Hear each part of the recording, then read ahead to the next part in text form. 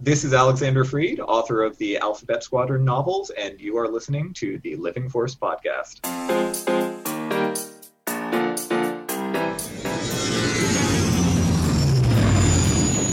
Welcome to the Living Force Podcast. There isn't a pilot in the Imperial fleet that can outrun me. A Utini Podcast Network production. Stay calm, it's all part of the plan. Episode 108, Alphabet Squadron Victory's Price Roundtable, Part 2. Chopper, reroute coolant to the engine. On this episode, what are your plans for May the 4th? Phoenix Squadron, let's get out of here. New Patreon supporters. There's a lot you don't know about my ship. And the Utini crew continues their roundtable discussion on the new Star Wars novel, Alphabet Squadron Victory's Price by Alexander Freed. That's the first good news I've gotten today. And now, here are your hosts. May the Force be with you. Eric Eilerson, Dr. Charles Henkel, and Wes Jenkins. What is up, everyone? Welcome into the Living Force. It is Monday night. It is some Star Wars time. I'm one of your hosts, Eric Eilerson, and joining me tonight to chat about some pilots, about some prices, about some victory. First of all, we have Dr. Charles Henkel. Hey, buddy. Hey, what's up, everybody? I hope you can hear me, and I hope you can hear us throughout the rest of this show. We're gonna keep rolling with the punches. It's gonna be fine. Yeah, so you were just your first intro spot for you it's a new thing. I got moved up. I'm batting first in the lineup. You're making way up in the leagues, man. Just good. like our own buddy who is running literally everything tonight, Wes Jenkins. How you holding in there, buddy? I am stressed out. You can't just send me a file and think that it's all going to mesh well with the computer. This thing it's very intricate, but we'll get through it. This is actually the show is a hell of a lot better right now since Corey's not here. All right, take it away. That's Eric. right. Well, so for those of you that may wonder, that was an odd intro. It was new. Yes, we are missing our Dr. Corey Helton, as we said last week. He's working the night shift and is hanging in the chat tonight. I did want to point out one very important thing at the top of the show.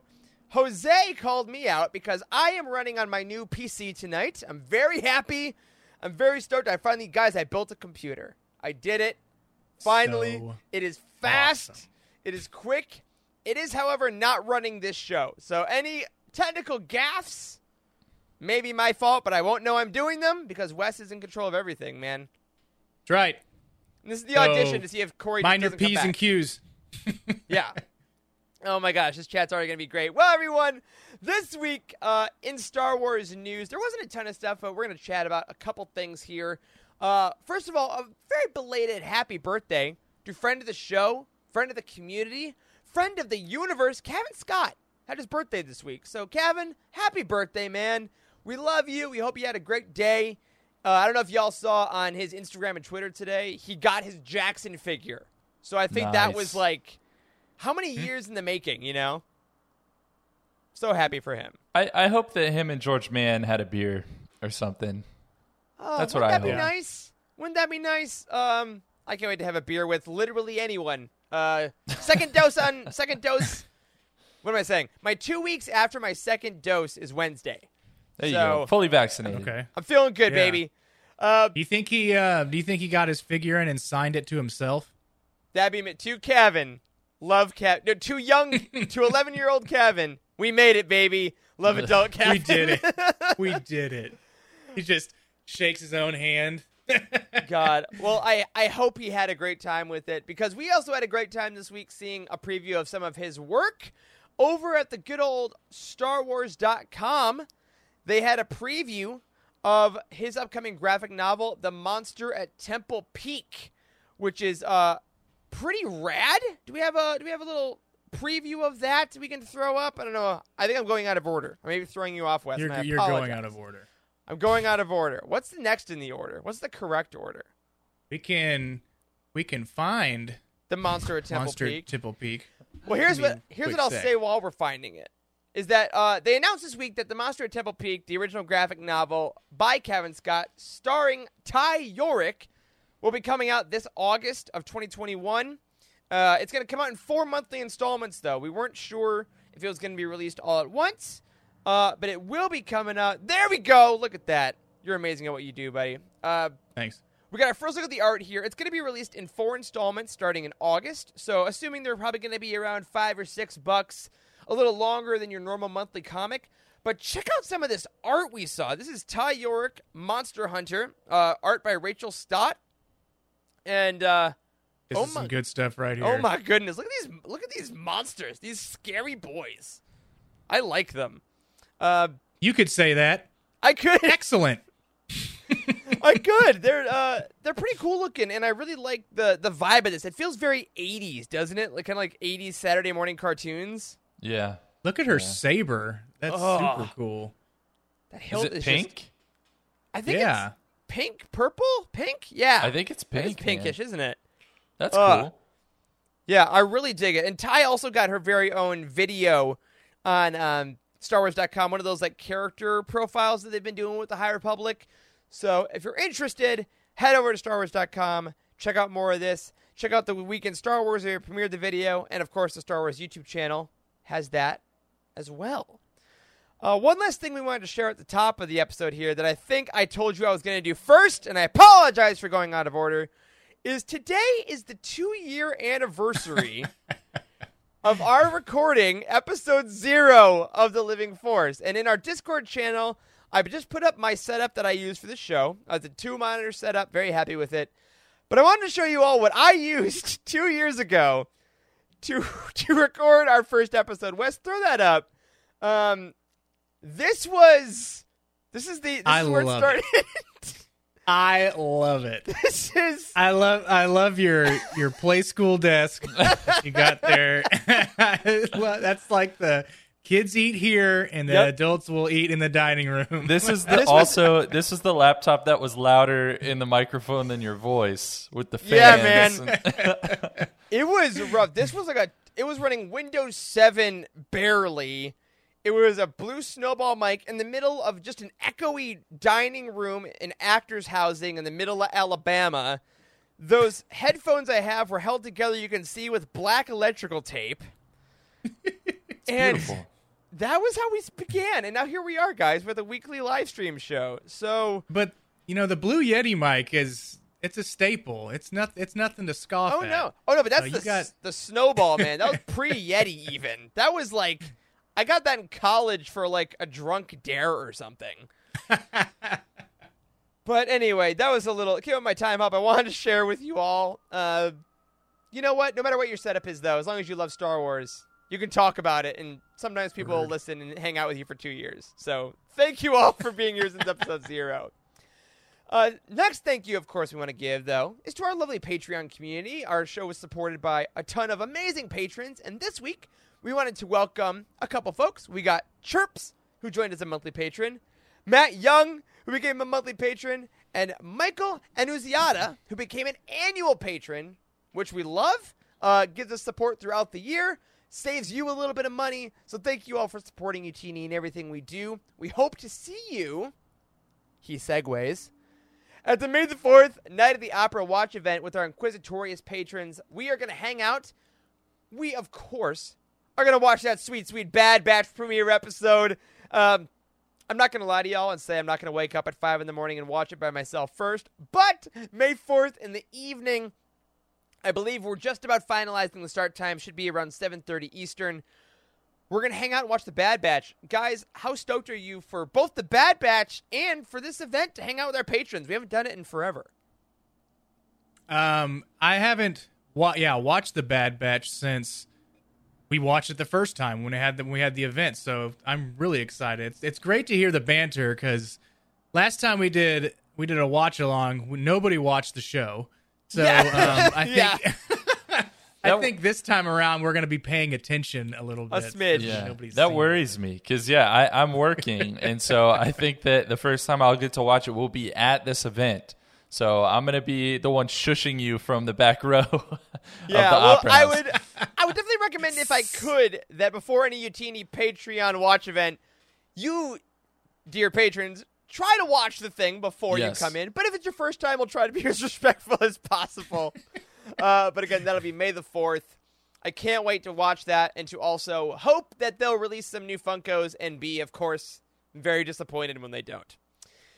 But what I am not disappointed in, I'm killing these segues tonight, guys. I feel good. Is our patron of the week, Charles.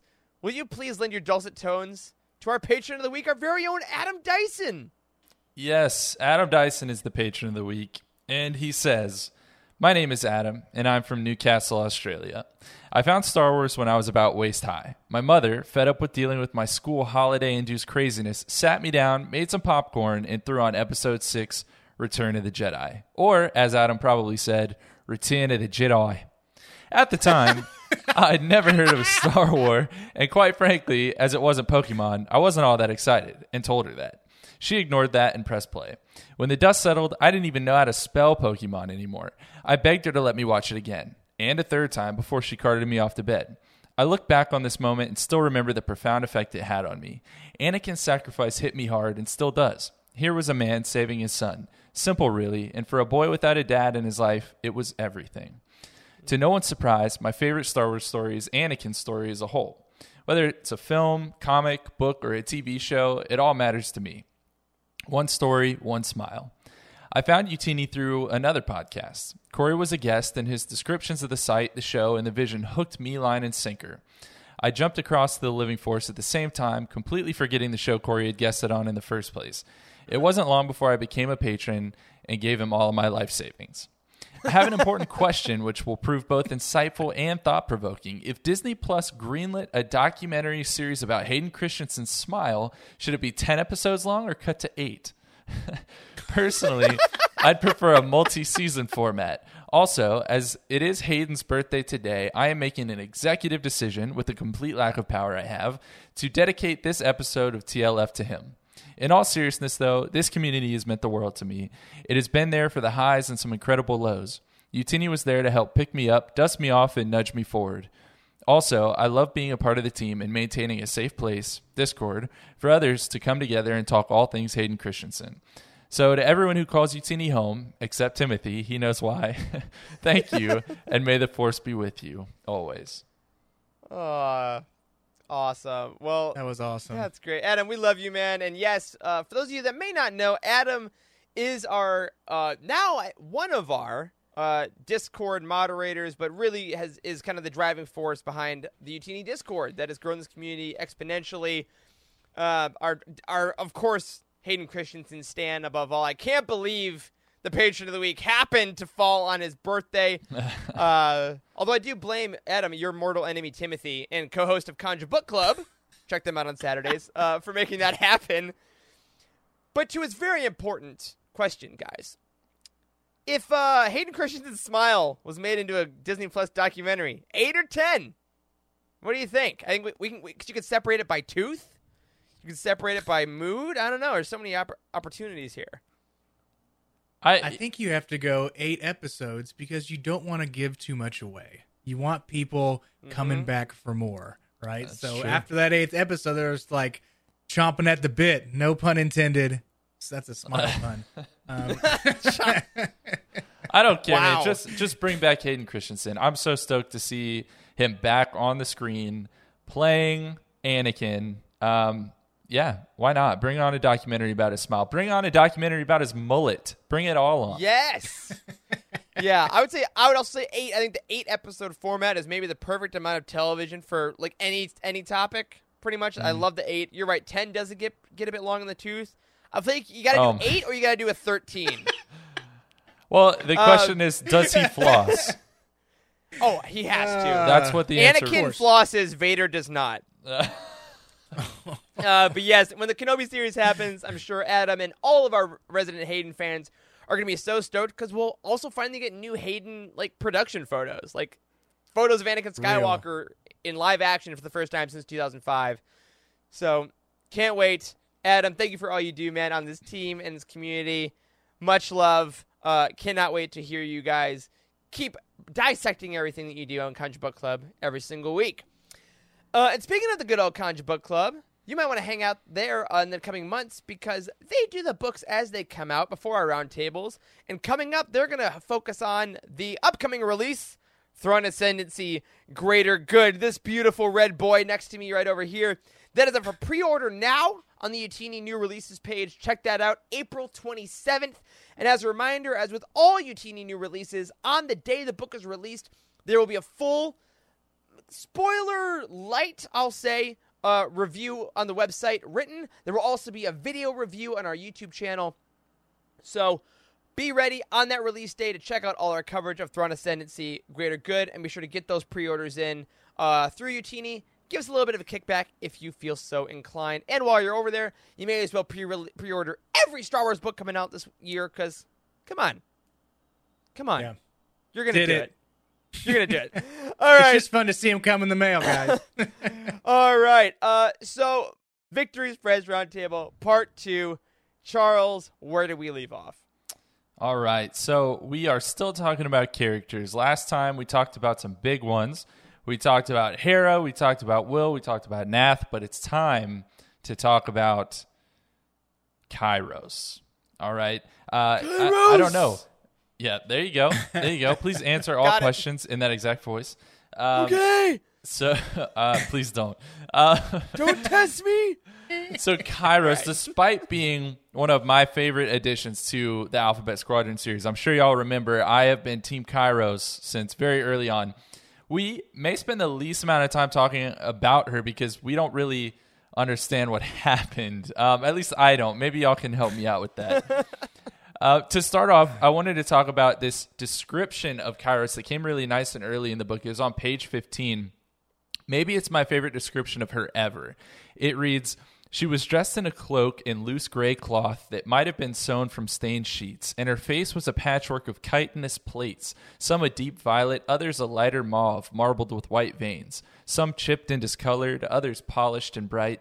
Deep-set eyes peered out from that map of a splintered world, gazing into the bedlam ahead." Man, that still gives me chills. Yeah, man. So that's Kairos. And while every pilot in Alphabet Squadron evolved emotionally throughout this trilogy, Kairos did so physically. And that was kind of an outward show of what was changing with her inwardly. So what did you make of Kairos' ever-changing appearance, and how did it inform you as to her character and what her character was going through? Dude, Kairos, what an interesting character. Just just to say it at the beginning, right? Like, what a character, unlike anything we've seen in Star Wars before, or will probably see for a while, I'd say. Like, Freed clearly, I feel, had so much love for this character and her journey. And I think Kairos, to me, basically embodies what you said, in that she defines evolution to the point of a person that is constantly changing, like you said, both outwardly and inwardly. And I found it really interesting in this book to discover that she was evolving because she had become contaminated in a way, or she felt like she was unworthy, and she was so afraid, we find out rightly so, that she would be shunned or attacked by her own people, and she was trying to fix herself. And what she ended up becoming wasn't quite, I think, what she had envisioned, but was still something wholly new. And I think that's maybe, I mean, if that's not the best metaphor for this trilogy, for all the characters, I don't know what is. Right, and her species was never defined, right? Like, there's not an actual word for it. Yeah. And it was, like you said, she had a basically like a metamorphosis from the first book all the way to the end. Mm-hmm. But she didn't say much of anything in the first book, right? She may have said a couple words to, wasn't it to Will, when they were around, when like they were in that like circle or that camp. Oh yeah, the campfire scene, and then like when Quell was gonna get hurt, or like she was gonna try to kill her or something. Maybe that was Shadowfall. I don't know. Very soft spoken in the first books. So yeah, I mean, if somebody would have told me that this was in Legends, I'd have believed it. But yes. So just her outward appearance, I was hoping she was a Tusken Raider, right? Yeah. But we don't know if she was or she wasn't. I mean, anybody can be a Tusken Raider from what I've read. Yeah, right. She's just a mystery. I mean, since we don't know exactly what her species is, it leads up to interpretation. It leads up to our own imaginations to let us figure out what she is. And then if you listen to the audiobook, you already have part of her voice mapped out for you. So Yeah. that's something that's a plus for the audiobook listeners. Yeah, definitely. Yeah. And now there's another quote that came on page 181, and it says, Kairos still looked like she could murder an army, but she also looked ready to burst into tears. And we learned, later. I feel that on a Monday. Am I right? Yeah. God. Well, we later learned why Kairos may have been ready to burst into tears, and y'all have already kind of been talking about it a little bit, but we finally got her whole backstory. And on page 248, Kairos kind of reveals more of her past, and she says this. She says, among my people, I was an emissary. My responsibility was to mediate between the solid world and the world of stars. I spoke for us to invisible beings of air. The Empire, it was not invisible, but it was from the world of stars. It called me shaman, but I do not know what that word means. I went to the outpost. We knew of the Empire, but I did not understand. It was my responsibility to mediate, but the Empire did not want this. They took me. I know, Quell said after a while. They took you to a camp. They experimented on you because you were an unknown species. You escaped together, you and Aiden and ITO. So now we know more of that story. And while Kairos may not know what a shaman is, it's essentially a priest or priestess who's using magic for all kinds of different things. So Kairos was essentially a priestess, a person of peace. But after experimentation by the Empire became the harbinger of death that we first met in Alphabet Squadron. So what are your thoughts on her past, knowing what we have known about her? It's interesting that a being who is such a professed, peace lover, essentially, or like a communicator, right? She was the person that was the bridge, was met as essentially almost a silent being that was only about war. And it's like how she became so the complete opposite to begin with and was always trying to struggle to fight there. I thought is very interesting. Andrew Bell in our chat is telling us to look up the meaning of the word kairos. So I'm going to do that right now. Kairos is a propitious moment for decision or action. The concept of kairos is the right time or opportunity for something. Which, now that's interesting too. Meaning the right, critical, or opportune moment.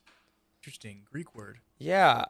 And knowing her past now, that's interesting because, was she always just looking for the right moment to try to find her way back, to try to redefine herself, to become what she was? Because it sounds like many species who the Empire corrupted and colonized and took over, was living a pretty decent life, was liking her purpose, was serving her people, and then the Empire came in, ruined it, fundamentally changed her, and then she formed these bonds that she thought, could maybe give her a new sense of purpose.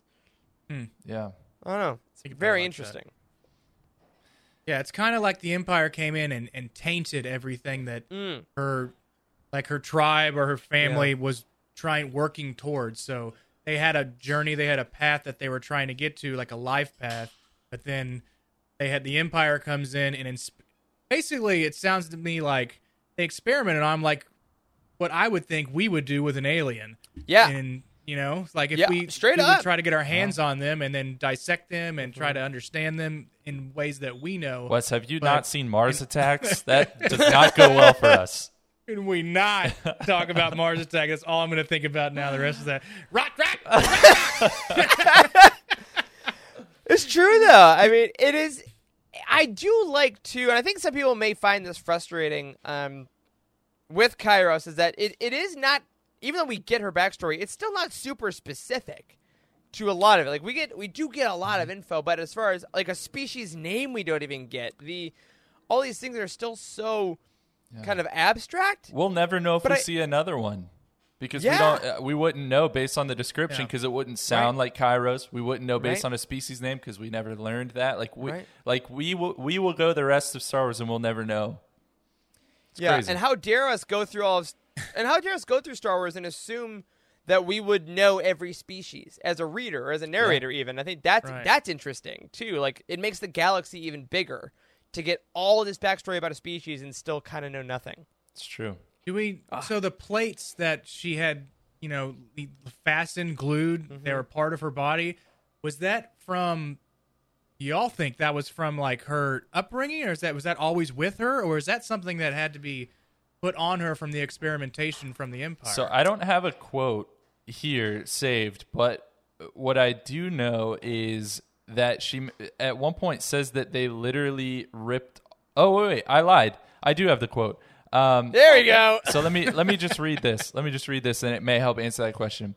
She had not been named Kairos when she'd been young, nor when she had become the emissary of her people. She had not been named Kairos in the camp, when they had made her less than she was, when they'd ripped away her skin to see what was underneath.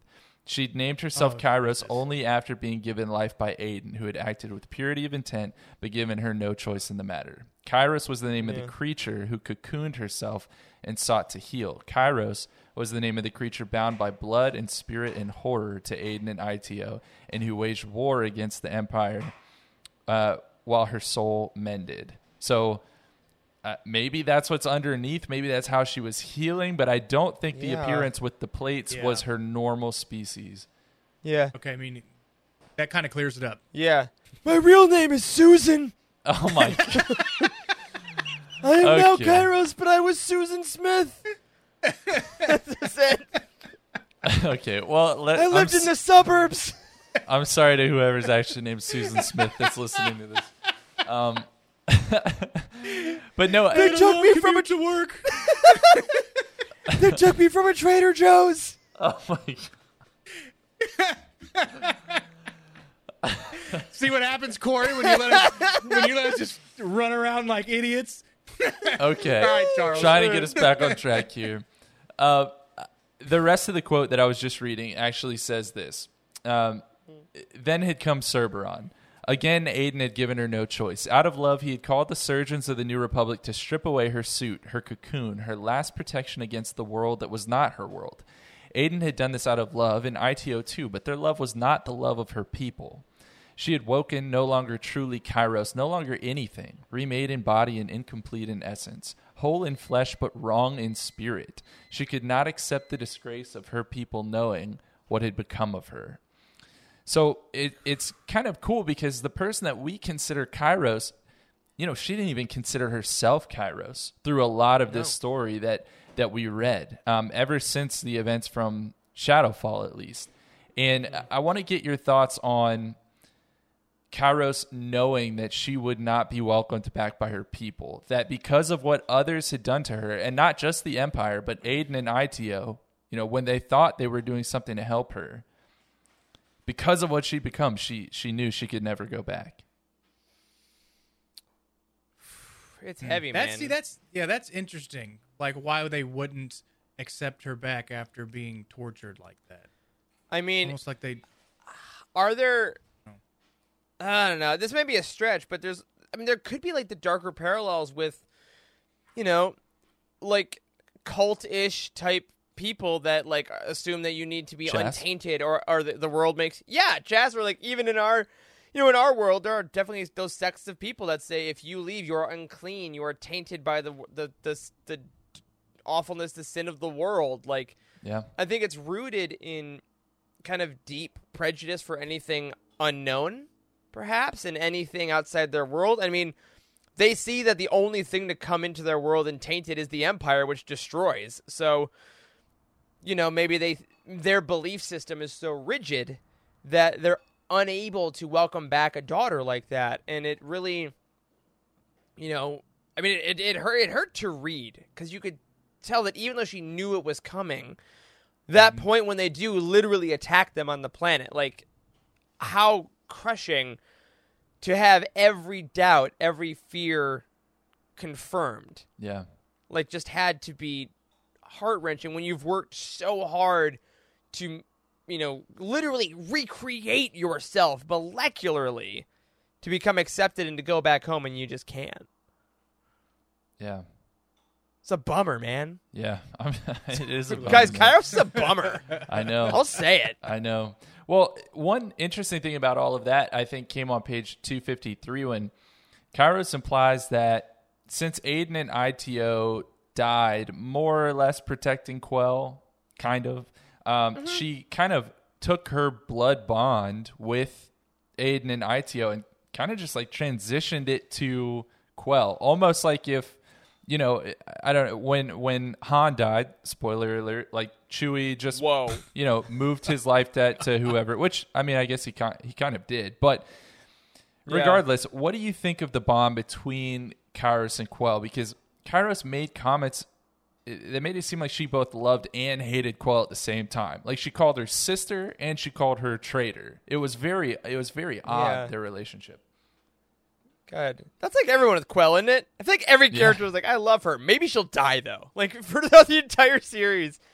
And it's also interesting because we are the only people that know that Quell, like, kind of killed Aiden and ITO. Like, I mean, that chapter of Shadowfall where all that happens is still, like, was one of the most revered chapters in the last few years of Star Wars literature because of how intense it was. But she's the only one that really lives with that story.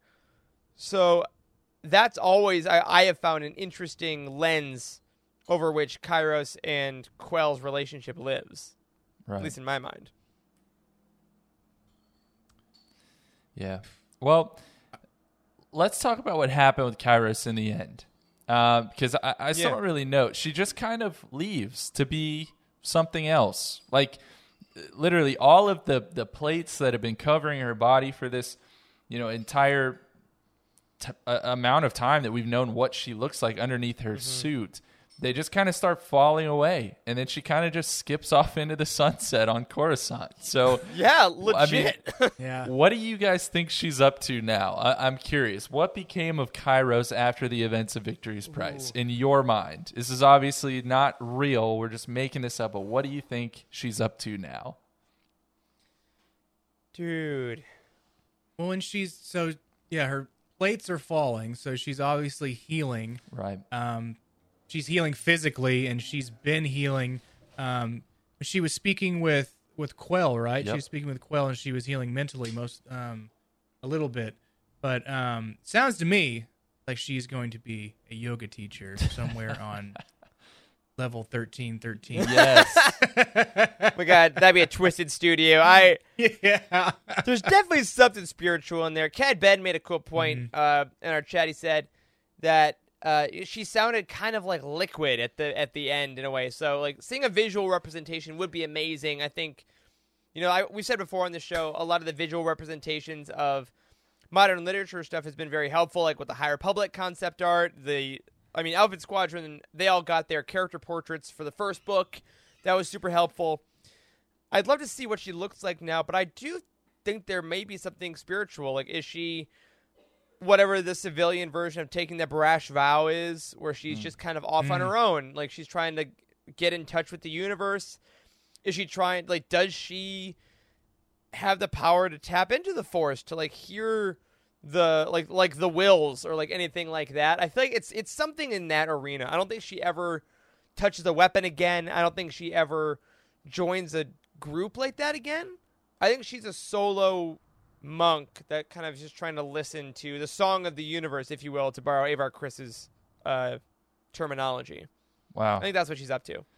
Well, my answer is on the complete other end of the spectrum from yours, Eric, because I think she's opened a Euro stand somewhere out there on Coruscant, and she would call it, she would mispronounce it though. It'd be Gyros by Kairos, and it would be Wow. It would be a real hit. So, and it's right next to Dex's Diner. He goes, Kairos, buddy.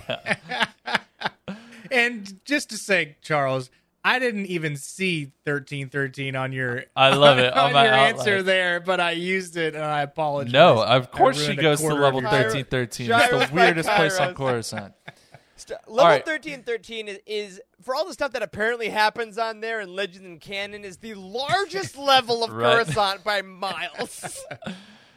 All right, let's play a quick game to round out everything with Kairos. I want you. love games. I want you guys. This is one multiple choice question. It's Charles' stupid game, and Yes. I want you to tell me which of the following sentences was not said by Kairos throughout the course of this trilogy. Oh my God. Which one Yes. was not said by her? Okay. Okay. All right. Is it okay, choice A? Open the body's window and the soul grows cold. Oh, this is going to be Sounds really definitely hard. like Kairos. Yep. Is it B, a lesser poison is not a cure? Is it God. C, Not enough words in that one. the stain of evil cannot be cleaned? Sounds right. Yeah. Or is the, it the D, bathroom joke? is a turtle without a shell even a turtle at all?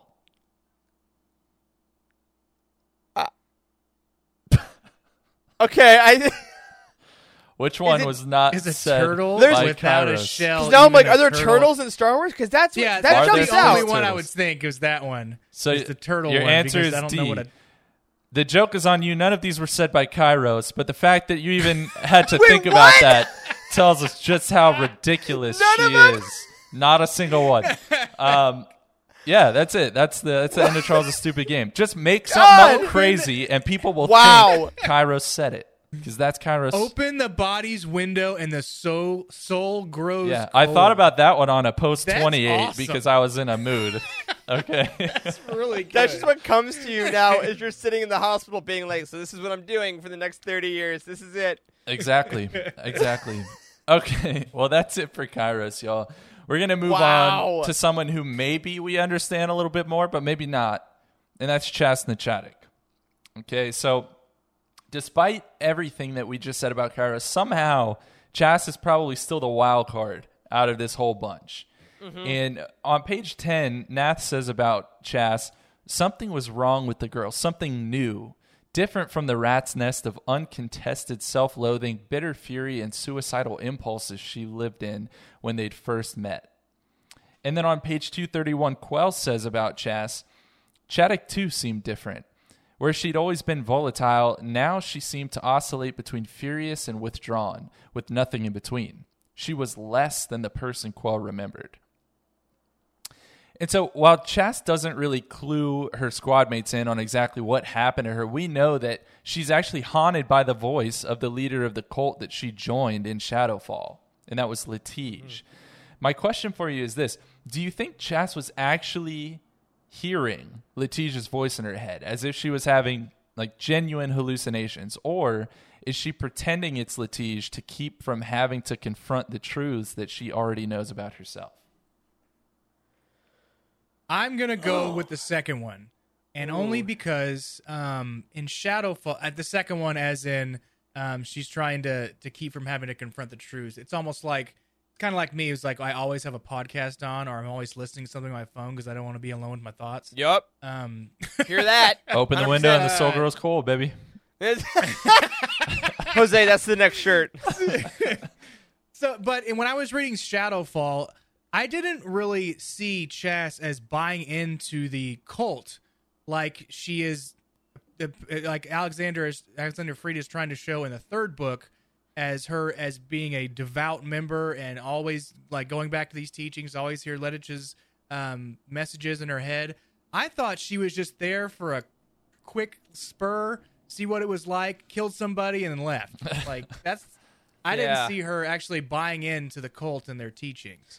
But I must have read it fast. I don't know. And I think that's interesting too, because I will say my gut says the first option, which makes it fun, because I also think that's how Chas thought she was experiencing it in Shadowfall as well, and I think that the choice that Freed makes to give her these auditory hallucinations in a way kind of flips that on its head. That she's like, "Oh, I'm fine.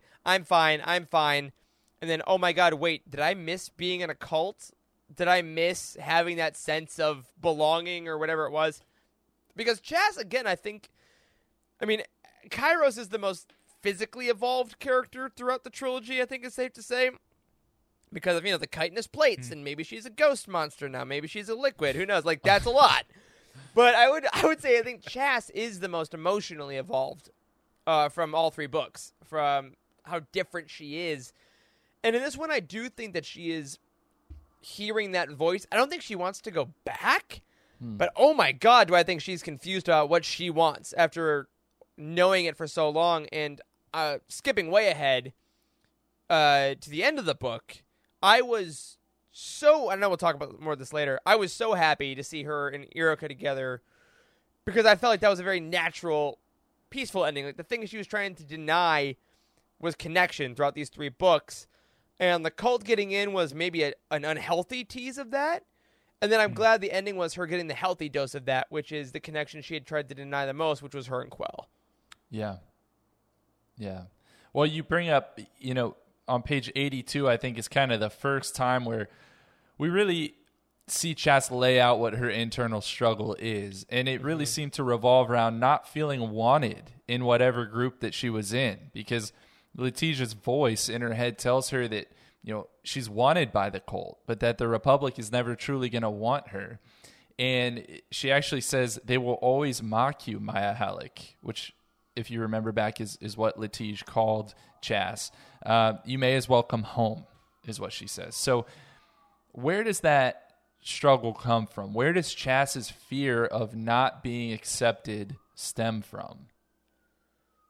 Ooh, I mean, upbringing, right?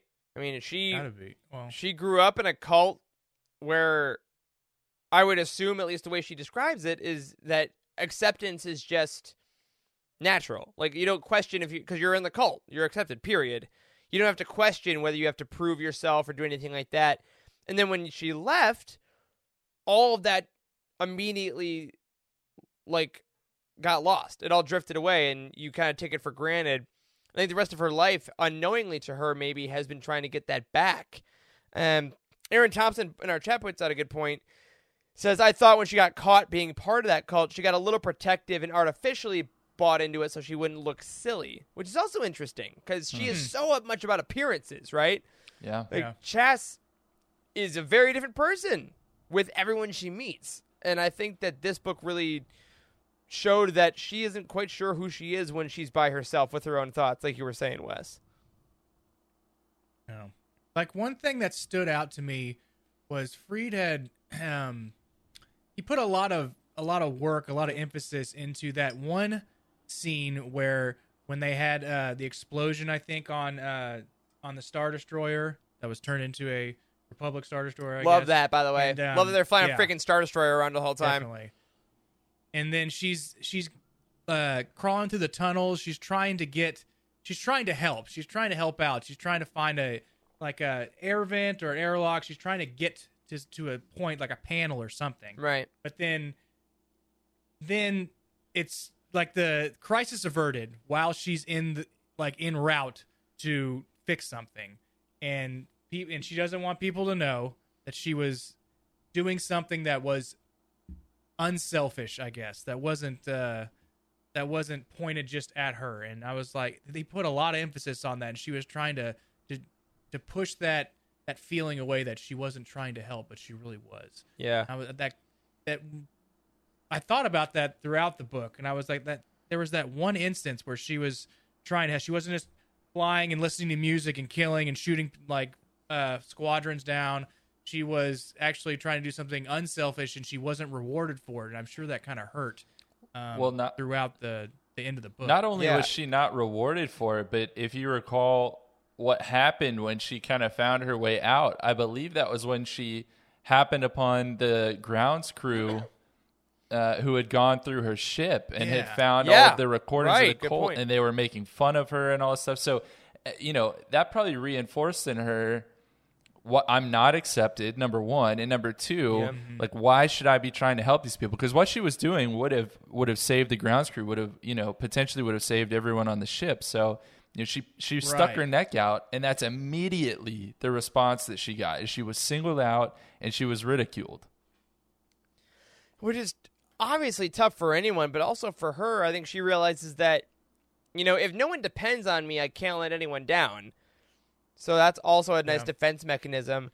And then to add on that, the consequences of that moment, why in the world would she ever do that again? If you're not rewarded, but also doubly ridiculed, and you might also let them down the next time, of course she's terrified of it. Yeah. Yeah. It's a rough go. It is a rough go. And one thing that never came to a whole bunch of fruition, but y'all tell me if you remember this, in the first book, I felt like there was a bigger deal made out of Chas's species, which, again, she's Thelan, right? Yeah. And there aren't many of those that we know in the Star Wars universe. We know Latarazi is like the big other Thelan, I feel like, that we know of. But in the first book, there were comments, about, or they seemed to sort of imply that her species was looked down upon as a whole. And I didn't feel like we really got more about that as the trilogy went on, but that's kind of also in the background of all of this. Yeah, that's a good point. I can't even remember them ever mentioning it in this one, which it could be, I guess, an authorial choice of deciding maybe the narrative goes a different way, but yeah, interesting. I honestly, I had forgotten about it completely till you just mentioned it, so I guess that proves your point. Yeah. Yeah. Well, The only Thelans that I kind of remember just seeing on screen were in Jabba's palace, right? Wasn't there a Thelan there? I think there was. Yeah. So on page 269, there's this comment from Chas. It says, deep within her mind, notions like sediment at the bottom of an ocean drifted up from where they'd been lost months before. They whispered in a voice not Letitia's, don't forget, until the last battle is over, there's always your backup plan. And now later on page 393, Chas says to herself, or thinks to herself rather, this was the last battle. She could be Jyn Erso today, or she could let the nightmares come true. And Chas felt like she either had to die as a hero in battle or as a loner after the war. And she struggled with this contemplation of suicide as a possibility for herself through a lot of these novels. And I'm curious, why the ultimatum with her? Why do you think she saw this as either I have to be a martyr or I will, be so down in the dumps that I just end my own life? Like, there's no other future for me other than those two things. Where did that come from? Oh, God. This is heavy. This is a heavy yeah, book, man. I know. I definitely can see a similarity in that, but we'll talk about that after we talk some serious. Yeah. It's not. I guess so. In the serious part of it, I think honestly a lot of it is, her idolization of the Rogue One crew. She talks about that from the beginning. They all died as heroes. I think having the people you look up to the most be people who literally died for what they believed in sets a precedent of, like, if I can't live up to that, how am I worthy? How am I worthy? What do I do that is worthwhile if I can't be a hero, if I can't be heroic? Especially because she's kind of turned her back on being a cult member. She's turned her back on a bunch of other things. And, this goes to the psychology probably of things we learn when we're young. When you're a kid, your whole life view is kind of sculpted, at least started, and you're given options. Like, I can be a firefighter, I can be a teacher, or you have a set of rules, which is why, we talk about representation being so important, because, it's still hard for people in certain communities, people of color, people of certain gender identities. They don't see themselves in certain roles, so they never have the idea they can attain certain heights because it's not presented. And maybe in this case, Chas was never presented with other options. You're a cult member, or you're a Rogue One pilot that dies, or you're worthless. And she already left the cult, and she left a second cult, so that's not it. And if she doesn't die as Rogue One, that's not it. So, she didn't know. Yeah. Maybe she didn't think past the war. Like, that was it. Like, yeah, once you get to the war, that's life. That's your life right there. If you make it out alive as a hero, better to you. More better. That's great. Yeah. Well, that's what I talk about with soldiers of all types, right? Of all wars, like, huge part of PTSD is thinking you're still there, and you get home. This is Lieutenant Dan. This is Lieutenant Dan from Forrest Gump. 100%. He was going to die in the war, just like his dad, just like his grandpa, just like his uncle before him. Yeah. And if he didn't die on the battlefield, what good is he? Yeah. So that's the struggle that he had to have in Forrest Gump, which the struggle that Chas is going to have in Alphabet How Squadron. come you don't got no legs, Chasta Chaddock? Yeah. Well, I think we'll get around to where Chas ended up, which you've already talked about, Eric. We'll come back around to that when we're kind of at the end of this, but I kind of want to leave Chas there for right now because she really pulled a 180 at the end. I mean, we really saw her do something that at least I didn't expect. So we'll talk about that more. I want to talk about her partner now, though. Her partner that we know she had at the end of the novel, Erica Quell, the original commander of Alphabet Squadron. Now, remember, when we left Quell at the end of Shadowfall, she had just deserted the New Republic to return to shadowing. And in this novel, we see that she was planning to be a spy for the New Republic all along, just attempting to stop shadowing from the inside. Sure, Quell, we never doubted you. And I say that jokingly, but in all seriousness, let's think about this. Quell initially joined the Empire to learn how to fly, to learn to be a pilot, but she planned to defect to the rebellion afterwards. But then she didn't, and instead became a tool for one of the Empire's most dangerous fighter wings. But then someone told her to leave, so she did, and actually did join the New Republic. But then she left to go back to shadowing, but she was only pretending to go back to shadowing. And then she went back to the New Republic, and she wasn't pretending that time. Does anyone else just dizzy? The way she planned it. Yeah. Like, Perfectly. Ridiculous. We're reminded of just how circuitous Quell's journey was by a quote on page 102. And it says, "She rode helplessness like a raft on dark water, unsure of where she would land and carried ever forward." And first of all, that needs to be a nominee for the 2021 UTini's Quote of the Year. But second of all, it does feel like Quell has been adrift through a lot of this trilogy. And it's been hard to understand her motives, even when Freed lets us spend time inside her head. Like, how is it possible? Even when you follow her thought process, it's hard to follow.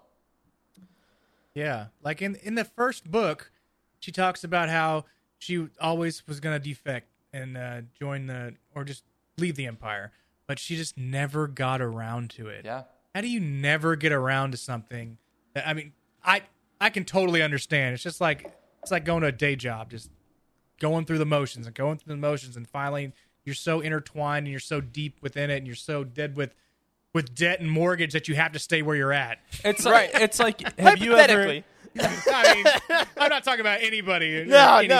But it's not. Nothing personal. It's not like we're talking about a small house project. Like, yeah, everyone has accidentally put a hole in the wall, and you spackle it, and you just haven't gotten around to painting it again so it matches the rest of the wall. But you're not come at me like that, Charles. Yeah. My God, you're not too busy to paint the wall because you're committing genocide. Like, it's just mind-boggling to me. Yeah, I was really glad that Freed didn't let us wallow in the is she good, is she bad thing for too long in this book. I was really glad that, because I think that could have gotten tiresome and was, I think we all assume she's the protagonist of the book.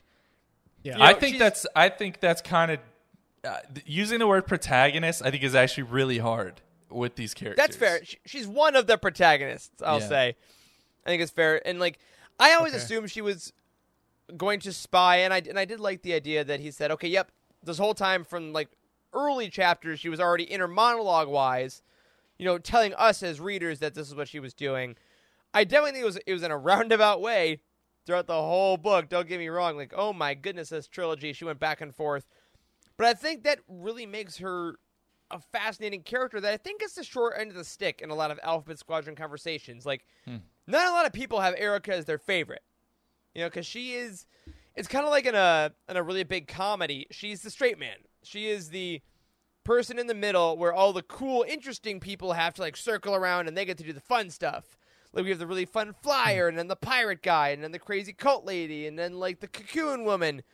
And then it's like, actually, without Erica, it doesn't really work. And I really like that we had someone that can be a New Republic hero that was also like, honestly, I'm real confused.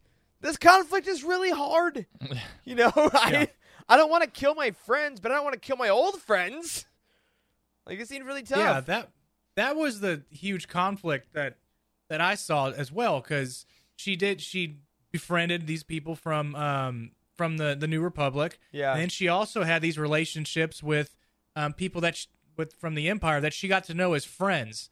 So I mean, and then going back and rekindling those friendships in the third book, like I bet that had to hurt, and it had to wane on her head like through the rest of the fight, and even trying to sabotage the Star Destroyer or the transport they were on. It's like, am I going to hurt these people that I've come to respect, not just as friends but as colleagues as well? Yeah. Well, let's talk about how Quell kind of managed to do what she did in this book. How she managed to really ultimately work for the New Republic and bring about the end of the Empire. And I love that, but Andrew Bell told me to interrupt you. So I did that, ahead. Andrew. Go ahead. You see me. I got this shirt. Charlie's mom got it for me at Droid Depot at Galaxy's Edge. I was going to say, show me that damn shirt, because I was going to ask you about it. Yep. That thing It is nice. rad. It's dude. literally that is a good-looking shirt. on the ground at Disney World. Her mom is a pass holder. Went, bought it at Droid Depot, and shipped it to us. So Beautiful. Charles, It I'm is sorry for nice. the interruption. It's Andrew okay. said I had to do it. We got to I'm listen to beholden him. to the chat. So on page 57, Quell says this. In Cerbron, she'd come to understand that there was nothing for her in the New Republic, that regardless of whether her squadron forgave her, they likely wouldn't, she would be tried and punished for her crimes. Her life would end, perhaps deservedly so, but submitting to her guilt served no one when there was work yet to do. Karen Aiden had advised her to move forward past her guilt and do what good she could for the galaxy. That remained her task. And then on page 232, we get this quote, Quell made sure to show no reaction, though the old guilt and self-loathing beaded on her like sweat. She remembered the eye of the tower on the red planetoid and the despair she'd felt at the knowledge that nothing would ever make her actions right. But she'd moved past it. She would never forgive herself, but she would move forward. So a couple of times there we get that terminology, move forward, those two words, move forward. And these were some of Aiden's final words to Quell before he died, and they really became her rally cry in this novel, didn't they? They really did. And Cad Ben and Andrew both make good points in the chat right now. Cad Ben actually says Irka was his favorite with Kairos, which is really great. It says, I thought it so compelling to have a hero with such fluid morals. Usually they're so strongly committed to a side or path. Also why he loves Afra. And I think that's a great point, because a lot of times they say, you know, heroes and villains really represent the times in which they are written. Right? Like, you can look back in time, like when zombie movies get really big, when alien invasions get really big, are all related to the times in which they're written. What's going on in the world? What is the populace concerned with, right? And Alphabet Squadron is so interesting with Irka because of what you're saying, Charles, so specifically, I find. Because we're living at a time right now where I think a lot of people are dealing with different kinds of trauma, and it's finally being able to be talked about in the public space. Because I think a lot of big events have happened to a lot of people lately that maybe weren't talked about in years past. Maybe were kind of thought about in different ways, and now a lot of people are realizing that they have to live with trauma, and every day do have to find ways to move forward, to say, maybe I can't get over this thing today, or maybe I can't forgive myself for this thing I did when I was younger, but I do have to move forward.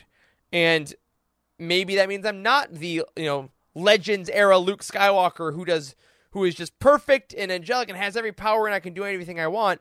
Maybe I'm an Irka who stumbles and who falls in with the wrong people now and then, but has to just put one step in front of the other, which is why I think that Shadowfall chapter was so hard for all of us and so important, because she literally just went step, step, step. And in this novel, she's like, if I can get one person to trust me, I can move forward. I can get a second person to trust me, I can move forward. I think made her really a hero for the times, if you will. Mm-hmm. That's what I got. I really like that. Actually, I like that a lot. Wes, what do you think about her just willing herself forward, regardless of all these things that she's experienced? That's hard to kind of define. Willing yourself forward. Like, is she just supposed to turn herself into the Empire and say, hey, actually, guys, I was with the New Republic and I was shooting down some of our fellow comrades here, or Oops-a-daisy. was or was she just trying? She need to try to leave the Empire like immediately and try to escape, but I think her trying to move forward is trying to take strategic steps as to not get herself killed and to not ultimately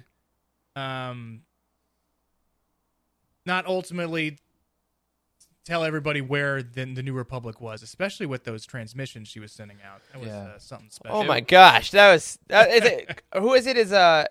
Is it Will? Who's in the Pirates of the Caribbean movies that puts the bodies in the barrels and throws them over the side of the ship? You know what I'm talking about? Is that in the second Pirates of the Caribbean movie? I remember it vaguely. No.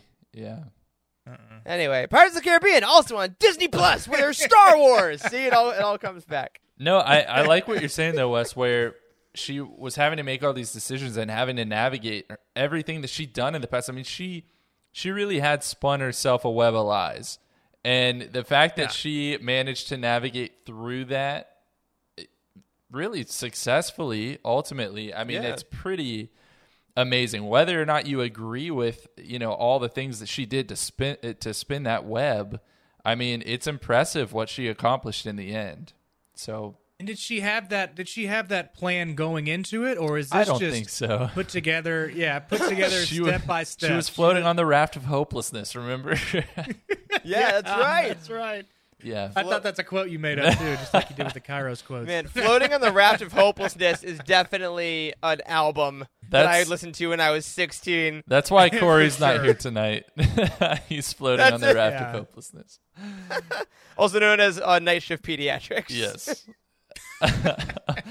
Well, on page 189, Keyes is thinking about Quell, and he says, it wasn't time for Chidawa's destruction that he craved most. The planet's fate, unfortunate as it might be for locals, was insignificant in the grand scope of his concerns. Rather, he needed time for Quell to return with the secrets of the Emperor's messenger. Time for Quell to realize that it wasn't loyalty to the New Republic or loyalty to the Empire that she had to choose from, but loyalty to principle, to her truest self. And I think that Quell seems to answer the question that I think that puts forth of who is Quell's truest self on page 302. And it's when she had her imagined therapy session with Itio. Y'all remember this scene? Remember, Itio's gone, and all she wants is to have Itio back to talk to about, all of her problems, think through everything that's happened to her, to come to a solution, because Itio always helped her to do that. Since he's gone, she went through this fake therapy session in her own head, imagining what Itio would say to her. And Itio ends up saying what I think was the most important quote: when you accepted that you were worthy of existence, worthy of moving forward as you decided you would, you could no longer deny your former comrades the same worth and dignity. And on the following page, Itio asks Quell, what is it that you want? And she says, I want to save lives. And Itio says, then start there and concern yourself with the next question once it comes. So, who is Quell's truest self? What are her priorities? What are her principles that Keyes says that she has to choose between? I think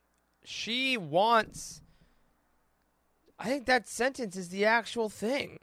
She wants to save lives, and her struggle is that whoever's asking for her blind loyalty requires that she takes lives from someone else. And I think that seems like, I mean, isn't that the struggle with what I assume? I have no experience of this of my own, but isn't that every military or similar career struggle? You want to help, but these things that are required from time to time are so hard that there's got to be a way not to do it. Andrew also makes a great point in the chat here, who absolutely loved this scene.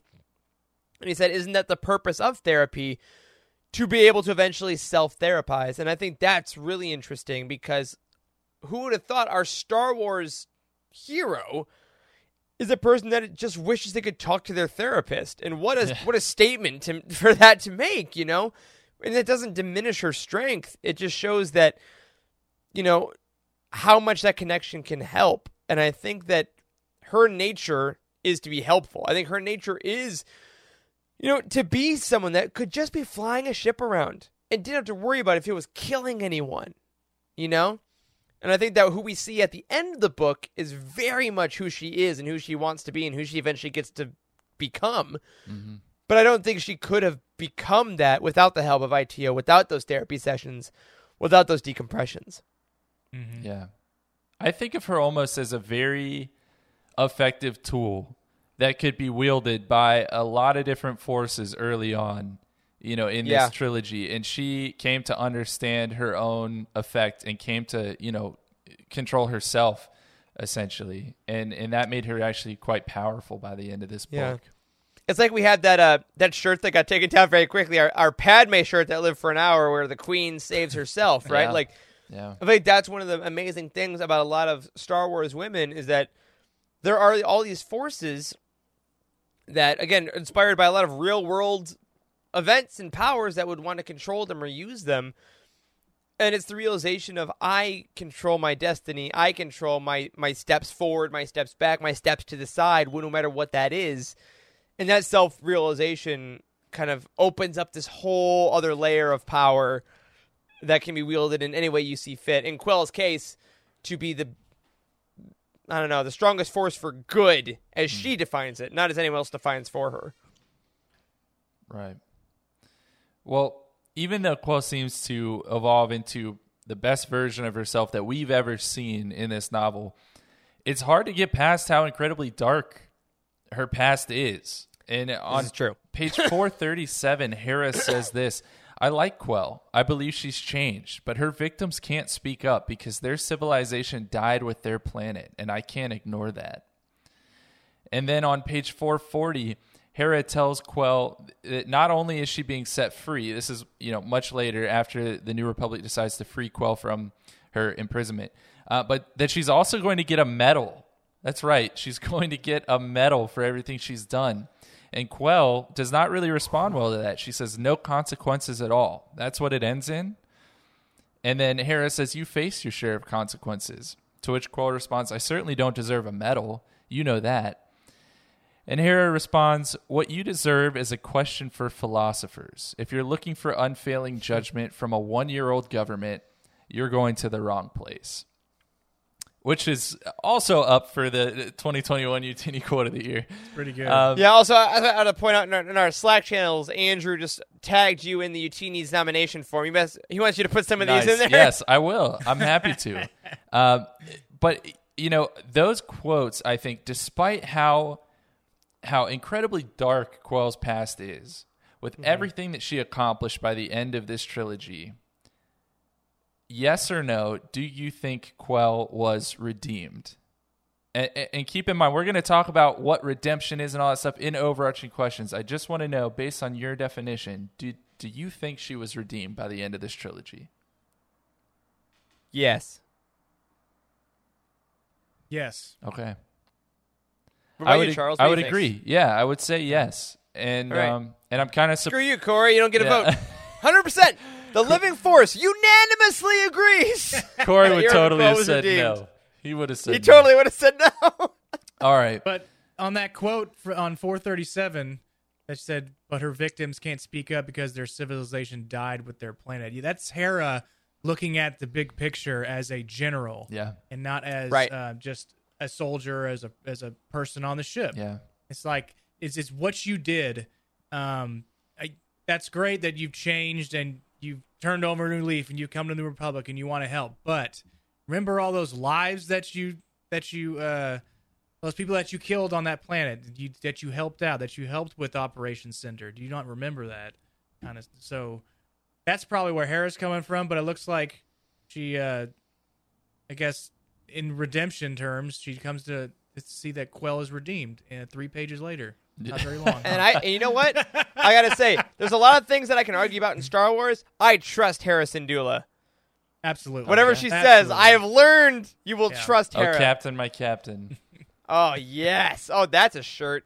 Well, or maybe a button. Let's talk about another captain, if you will, Soren Keyes. It's time to talk about Keyes, y'all. I have been itching to talk about this character for a while. Let's do it. This is probably how we're going to round out this part of the round table so we can spend some time here. But, we've seen Keyes go through a lot of growth as well throughout this trilogy. We saw him leave his squadron the same way Quell did. We saw him attempt to start a new life under the alias of Devon, only to be pulled right back in and to rise all the way back to commander of the 204th and really just go for that role. Like hardcore, just back into it. Oh, yeah. So let's clarify one thing straight away. What was Keyes' goal? And the reason that I bring this up is there's some conflicting statements I feel like that he makes in this book. So I'm interested to hear what you think about this. On page 23, according to Keyes, the 204th mission is this: to purge every world tainted by Imperials who dared to escape the Emperor's shadow. And that makes him sound very loyal to the Emperor, very loyal to the Empire itself, right? Right. Later on page 55, Keyes states, let the Empire fall, but not its soldiers. And so here he doesn't at all sound loyal to the Emperor, but rather to his troops. What are your thoughts on that? What were your thoughts overall on what Keyes was trying to accomplish? That's kind of where I fall, was with the second quote where he says, "Let the Empire fall, but not its soldiers." I feel that he is, and this was laid out in the book. He knows that if he stays with the Empire, they're constantly going to be fighting against the New Republic. It's going to be a constant fight. They're always going to be searched for. They're always going to be hunted down, basically hunted down like cattle, until the last remnants of the Empire are gone. Or he can help save his crew. He can help kind of, push them off to get them new lives, but that ultimately what I see as the climax of this book, when he goes to Coruscant and tries to destroy those records, he's trying to save the lives of the Imperials that are trying to have a life after they've served or done their duty with the Empire. So I feel like he's trying to provide a life for the troops that either, I don't know, didn't have like a choice in the matter of joining the Empire because of how they were brought up, pretty much they joined the Empire to begin with, I think, for power. But once the Operation Cinderhead, I think they all, not all of them, but most of them saw that was kind of they were in a bad deal to begin with. Yeah. But I think he's definitely trying to save the soldiers and save them from being scorned by not even scorned by the Republic, by being hunted down by the Republic for the rest of their lives. Yeah, I think Andrew in our chat makes a great point. He says, I think the first quote you said, Charles, was to get the soldiers to buy in, and the second one shows his true motivation. And I think that's also where I land, similar to what you were saying, Wes. I think he is that definitely my people above everyone. Like, I know why they did what they did. They signed up like I did. I left because I thought it was morally reprehensible, and I thought that more would follow me. They didn't. Okay, that's fine. I'll come back. I will do what we set out to do. And then I think he's also smart enough that within this book itself, he realizes it's not working. Yeah. He's like, this whole second cinder, all these things, this is not gonna happen. So all I can do is save my people. And I think, Aaron makes a great point as well. Says Keyes is a great example of the truths we cling to depend greatly on our point of view. Keyes is absolutely that. He flows. He adjusts as he needs to, and at the end of the day, all he cares about is the people that were loyal to him, he will then return in kind. So I think, honestly, his final mission in that climax you talked about, Wes, which I agree, that whole thing with Coruscant is the climax of the book, and is frankly where this book took off for me. It's one of the most exciting third acts in any Star Wars novel, period, I'll say. That was great. I think is where we see who he is. He is like, I got you into this mess. I will get you out. I don't care what happens to me. I will save every single person because they don't deserve to be punished for choices that I made for them. And I think that it's weird because he definitely did some genocide, some light genocide, a little bit. Like, yes. We can't ignore that. We cannot ignore that. But I also can't fault him for being like a very protective leader. He is an honorable leader, I think, at the end of the day, that also definitely dabbles in genocide. Well, so It's not funny. It's rough. It's rough. on that point, one passage in particular I think really brings things into perspective, and it's actually the full passage from page 55, part of the quote that I just read a second ago. And it's when Keyes and Quell are having a conversation about what the Empire may have looked like if they had immediately reassembled after Endor in a unified front. How even without the Death Star and the Empire, or the Emperor rather, they think that the Empire could have endured and likely controlled some portion of space. But they also realize that the surviving Empire would have represented the worst of what the Empire had to offer. And that the alternative, which was outright losing the war, would mean every Imperial would be punished in the harshest manner possible. And so Keyes, basically says, like, that's why I'm fighting. That's why we have to win, because that is an unacceptable alternative. And so Quell asks Keyes, do they know that win or lose, we're all doomed? And Keyes says, no. Some perhaps. For others, I think it would make no difference except to crush what spirit remains. I will do everything I can to save them. Let the Empire fall, but not its soldiers. I will save them. So Keyes' loyalty is to his troops, ultimately, just like y'all are saying. And I have to ask then, despite the terrible things that he has to do to accomplish that goal, such as reenacting Operation Cinder, is his mission admirable at the end of the day? Do you find his actual intent admirable? I'm going to tie this into Andrew's other question in the chat. Yeah. He says, can honor and evil coexist? Keyes puts that in. And I think as a thought experiment, I think I could make that work. I think I could say yes. But for the purposes of earnest human emotion, for what Star Wars actually means, like if we're taking away the hypotheticals, if we're putting away into like the stories, I don't think so. I think that you lose any kind of moral high ground. Don't try when, yeah, I exactly. have the moral high ground.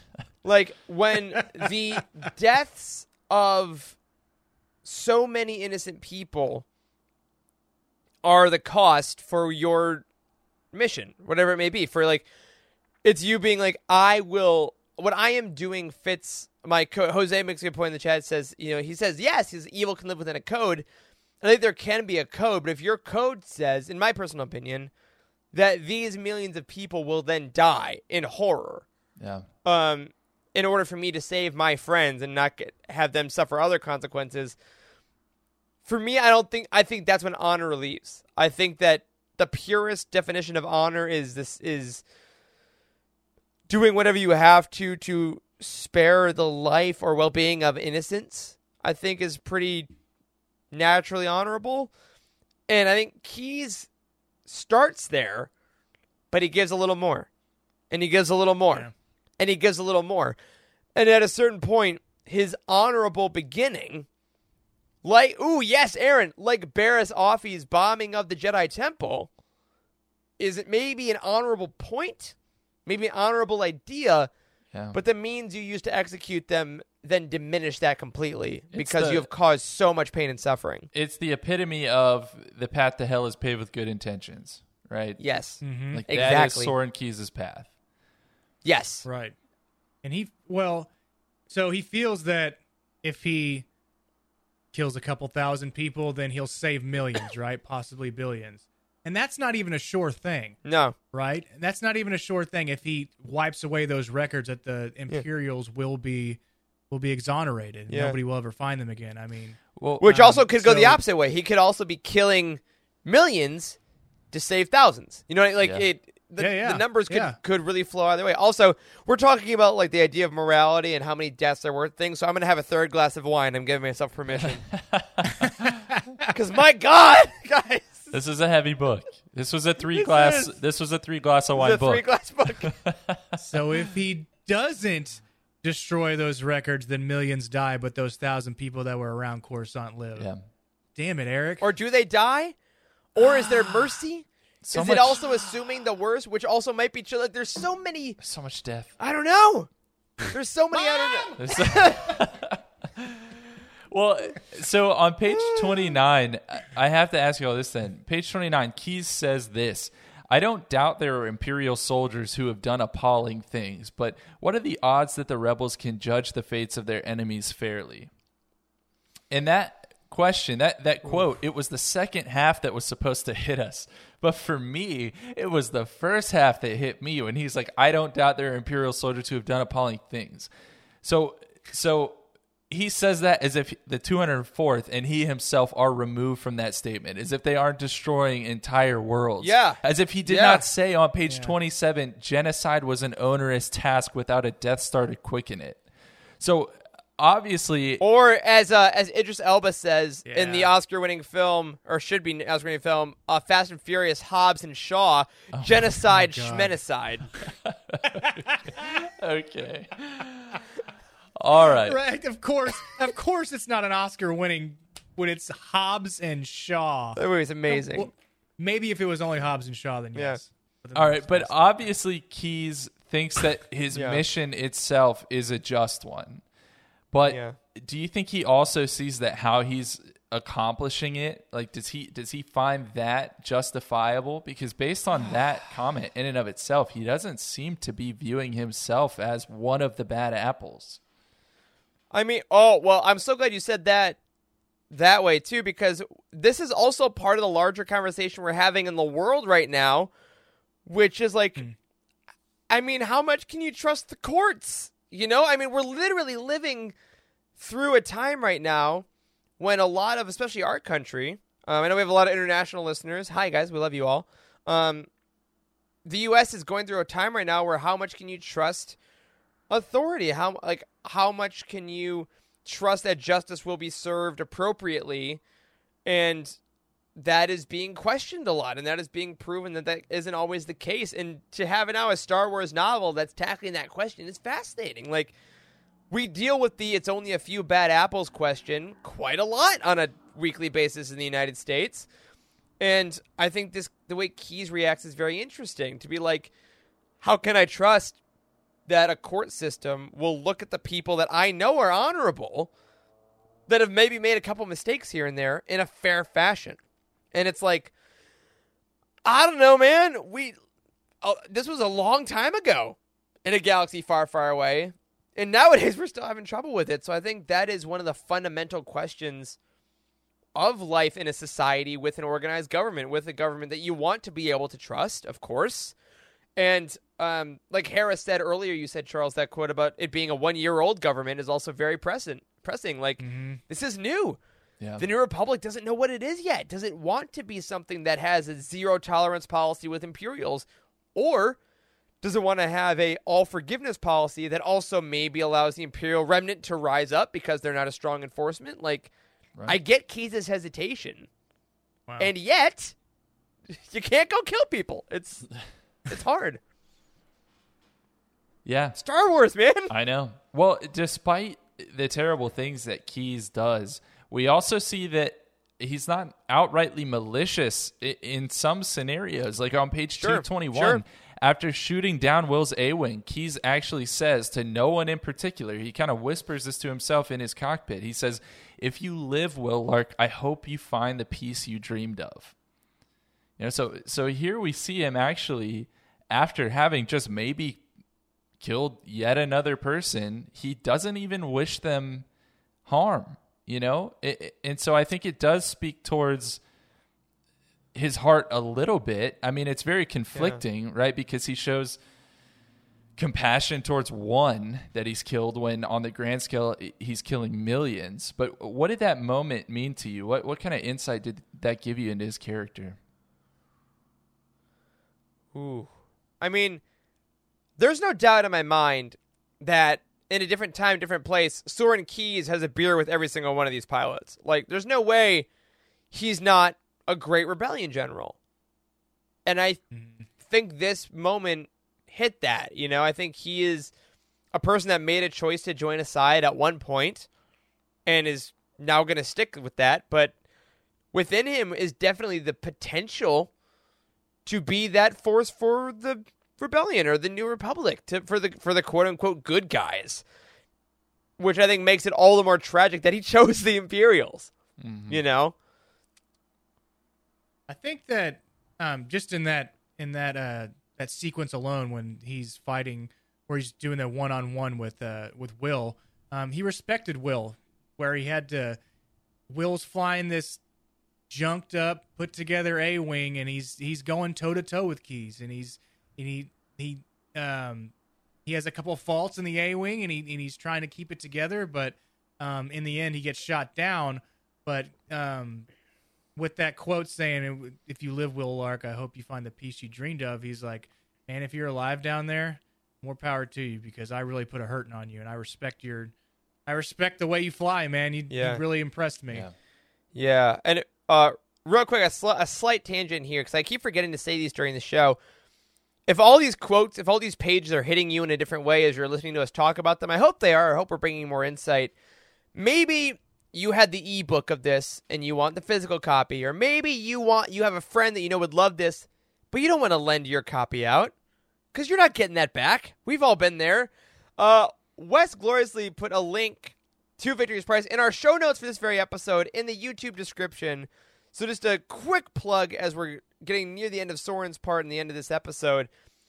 Make sure to check out that description every show, because there are links where you can get more copies of this book, that beautiful book Wes is showing right now. There's collections with all these different pilots.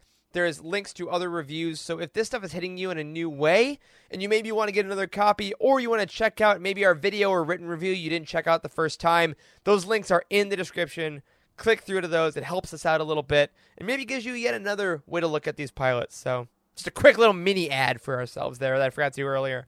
Yeah. Or maybe you've never read this book and you're just chilling here in part 2 of the Roundtable. You're a total you're like, Chasna "Whoa!" Chaddock, but welcome. Wow, you're doing good. Yeah. So on page 24, then, Keyes says this: "The task he'd been given by Admiral Sloan was not the task Soren would have chosen, yet it sufficed. He needed the true empire to keep his people alive, at least until it doomed them all."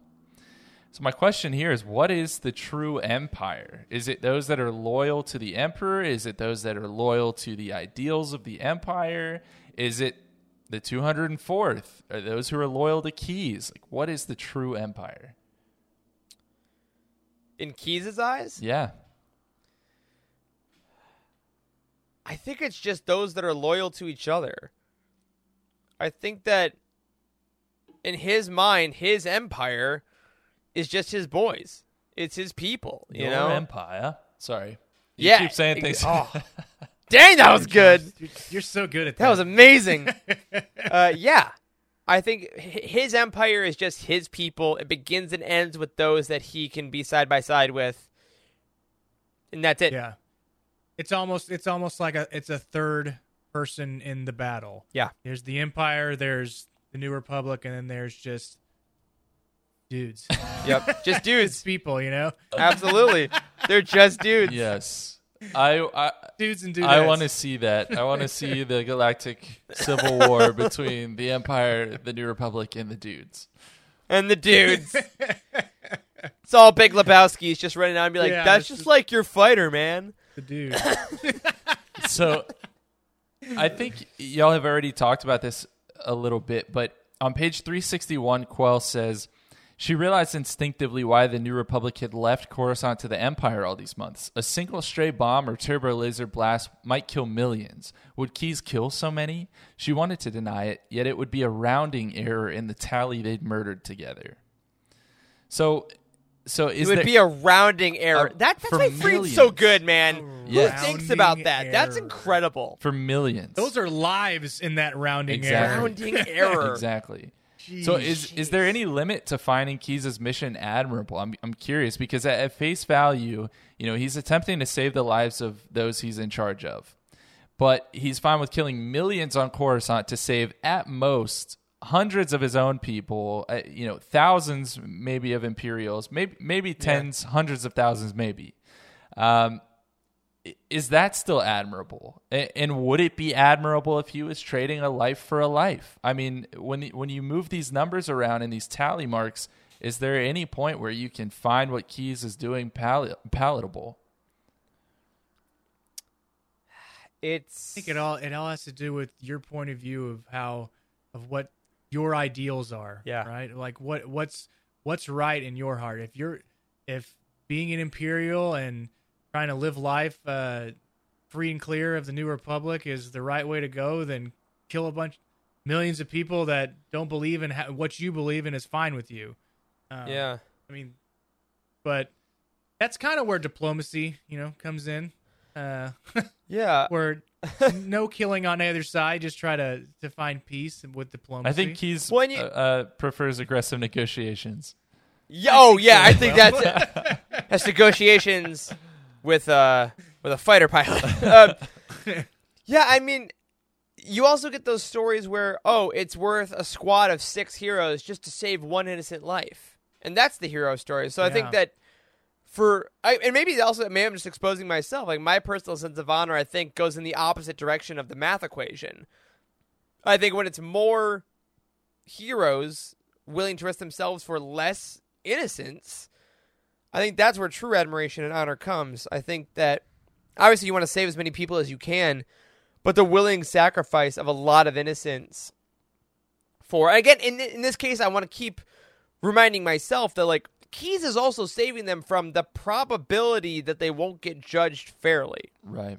Like, it is definite death for a hypothetical punishment. Right. And it's like, I think that's where he loses it, is that it's life and death for these innocent people, and it's prison time or something else, possibly for the friends. And Wes, you hit it on the head, though. I mean, depending on what your personal view is, you might read this book totally different, which I think is the cool part about this series, is Fried writes it so specifically and so technically, and yet you can absolutely find whatever you need to within it to support the point of view you believe in. And that's what's crazy to me is I obviously think Keyes was wrong in what he was doing, and I think Quell ended up choosing the right thing, yet I kind of don't like Quell as a character, and I kind of love Keyes as a character. Isn't that weird? Like, I kind of feel the same way. I liked Keyes as a character. Yeah. I really did. Yeah. Villains are fun to hang on to when they're interesting. I mean, we are so spoiled now. Is he a villain? That's we are past. That's a good question.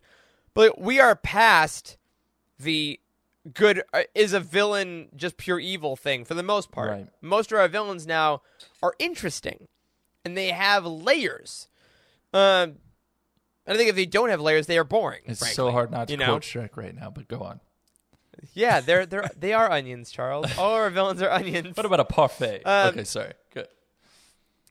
Ooh, and I think that this is a series about people finding who they are. Keyes never questioned himself. He knew exactly what he was about. Yeah.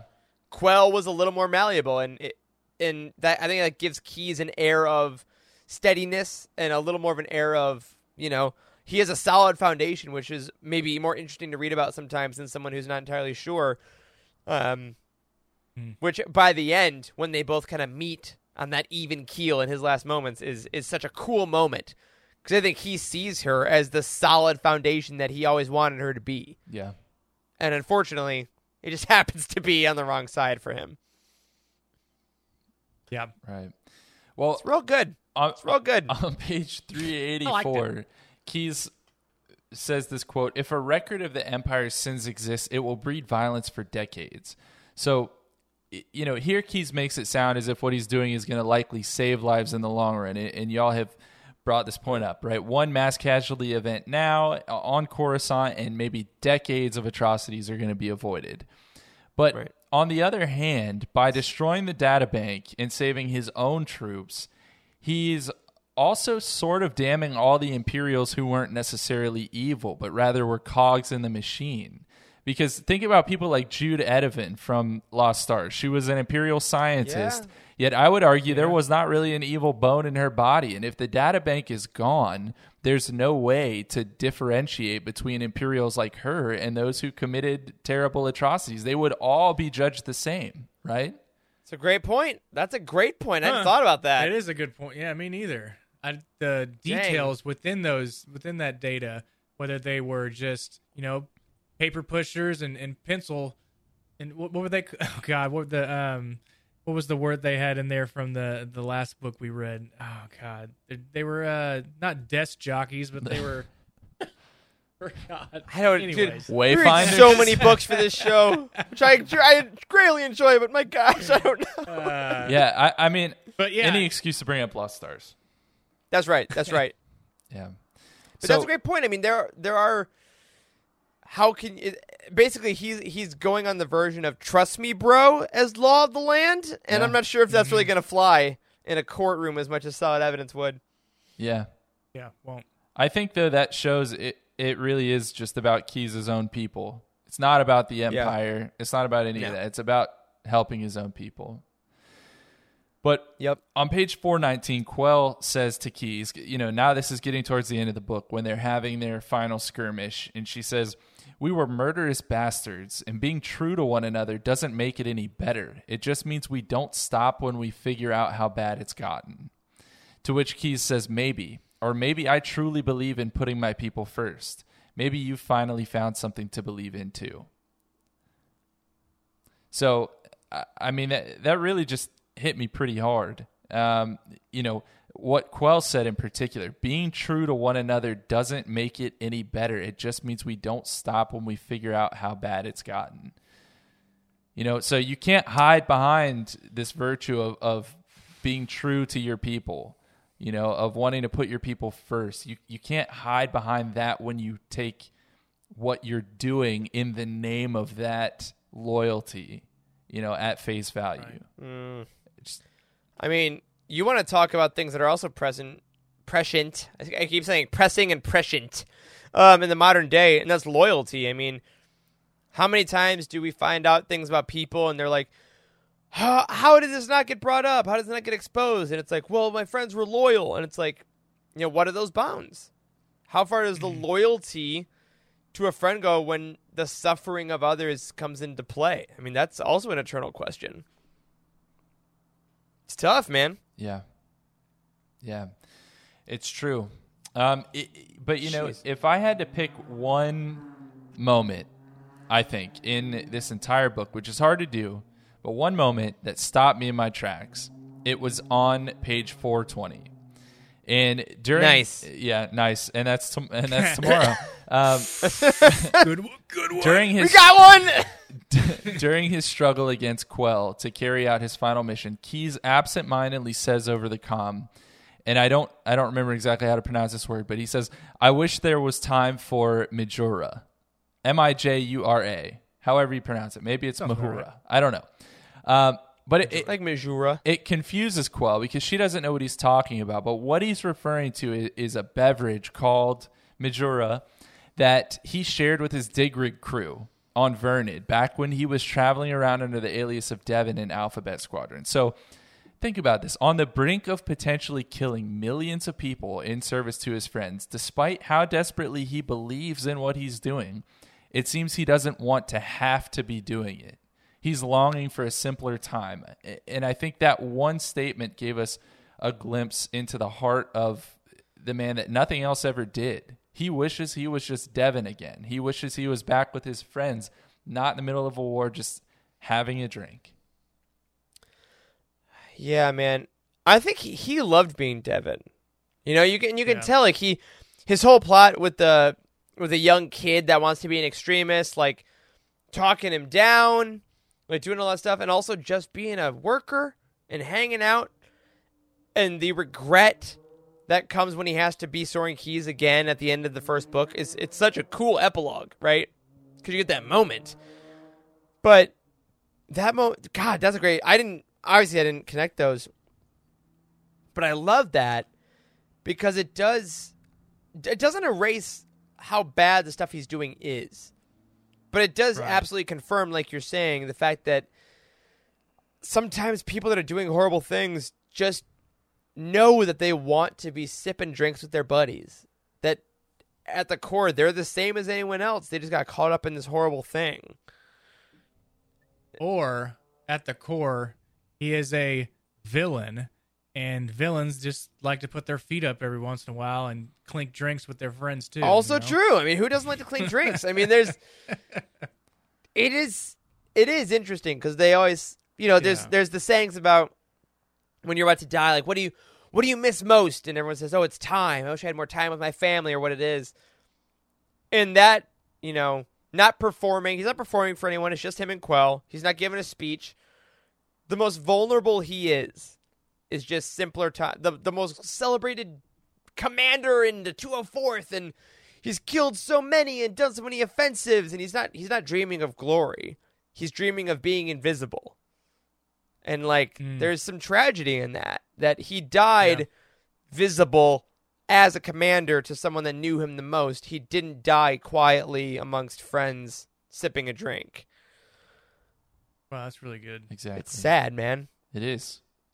It is sad. And to round this out, us talking about Still Keys, evil. Still bad things. Still an evil person. Still genocide. But sad.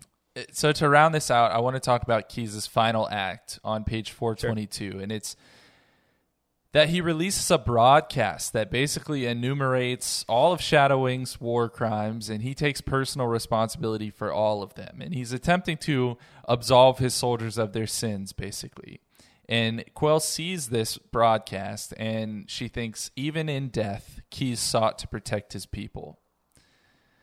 So, final thoughts on Keyes. Is he a good soldier? Is he a good leader? And is he a good person? I would say yes, he is a good leader. Man, I struggle with him being a good person. Because he has that conflict with the climax of the book of whether he should kill to save lives. That's kind of where I get put on the fence whether he's a good person or not. Because